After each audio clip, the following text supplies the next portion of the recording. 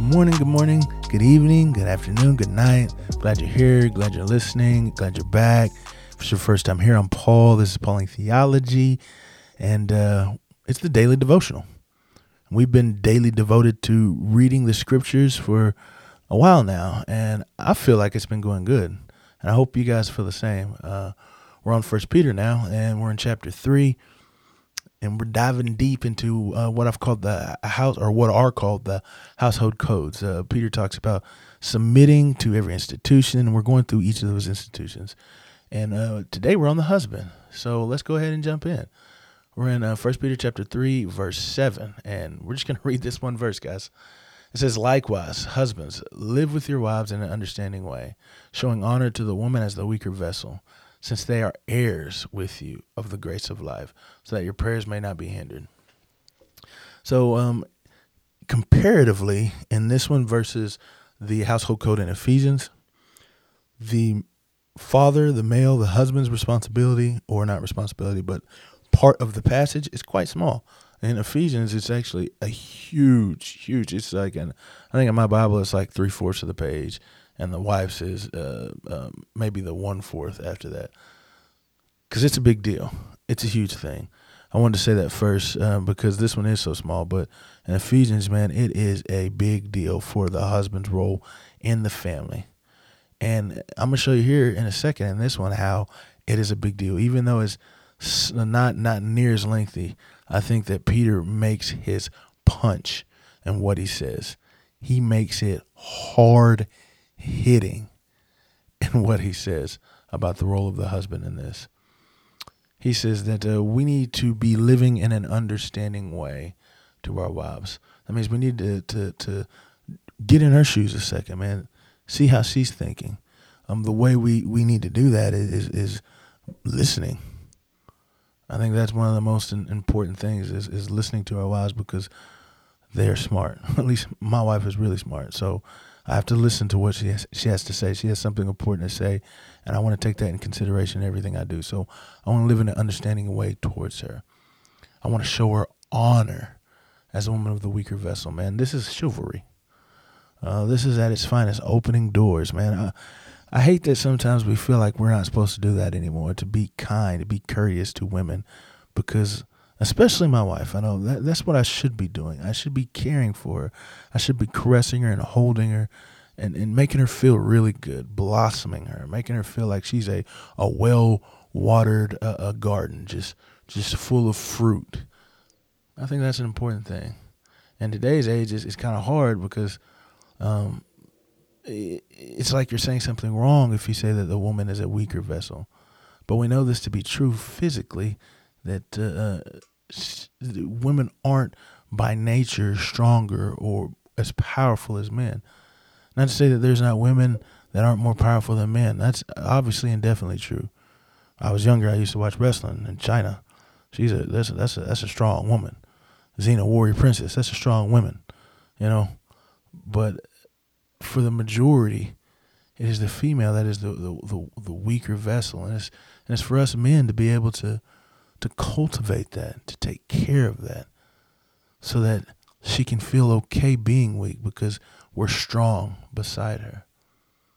And I think that's really important for us to remember. And when he says that, he qualifies that statement. He says they are heirs with you. So in one part, I think we got to understand the role that we play as husband and wife, as man and woman. That we have different roles. That's why men are stronger and women are the weaker. But they're fellow heirs. So that means that they have equal value in the kingdom. We're both precious in the sight of God. We're both desired in the heavenly kingdom. We're both the overwhelmingly great and wonderful inheritance that our God desires. And so, though we play different roles in this world, we are both fellow heirs to the kingdom. But this is the gut punch right here, guys. When we don't do this, when we don't give honor and love to our wives, to our women. It says our prayers are hindered. Dang. Our prayers are hindered, guys. That's a gut punch right there. You wondering why your prayers ain't getting answered? How you treating your wife? You wonder why God's not listening? How you treating your wife? You wonder why things aren't going as planned? How you treating your wife? I mean, that right there is basically all the wording you need. It doesn't need to be a whole page like it is in Ephesians. It doesn't need to be that long. Peter comes out and says it. He says, if you're treating your wife bad, God does not honor that, and he ain't even going to listen to you. He said, take care of your wife, and then you come back to me. That's how important it is to love, care for, honor, and understand your wife. Not saying these are easy feats, because they're definitely not. But it's things that we need to do. What's it say about God? God sees all people equally. We all have value to him. He values people, especially wives, especially women, because he ain't listening to you. He ain't gonna listen to you. If you ain't taking care of your wife, if you ain't honoring her, if you ain't loving her, God ain't listening. God loves wives. He cares for the female. They are a priority to him. Well, what's to say about man? Well, I think it's just the flip side of it is that women are priority in God's eyes to the husband.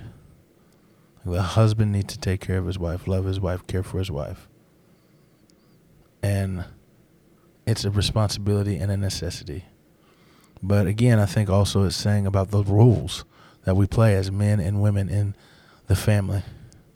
Is that we each have roles, but we are both of equal value, that we are infinitely valued in the kingdom. My application, I'm gonna honor my wife and try and live in an understanding way. I'm gonna try and listen, try and see where she's coming from, try and talk to her. It's funny that this says this. Funny as in like ironic or something like that. Not really funny, but the insight that the Bible has towards the psyche, man. I mean, we think that we come up with all this stuff in the schools, which like I don't hate on any of these things that science and psychology and sociology and stuff we find out, but it says it in Scripture, living an understanding way.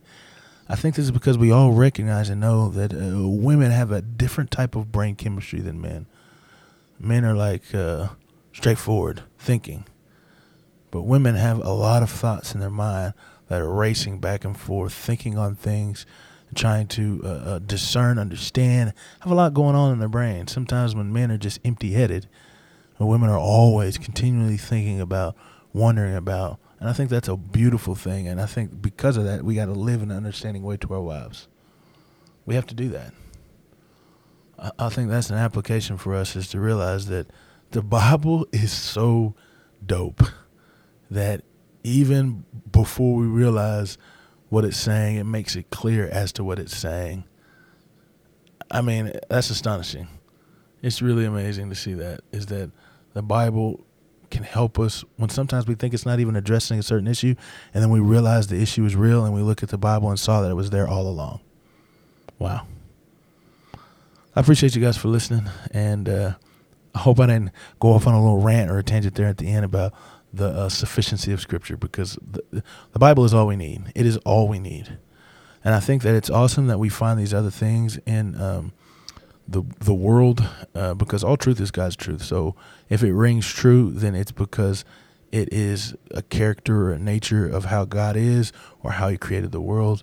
And so we can use it. But just think, man, we can go and find these things in Scripture as well. They are there. It's only for us to mine them with the Spirit of God moving in us and allowing us to see these things, opening our eyes to it. It's only for us to mine them.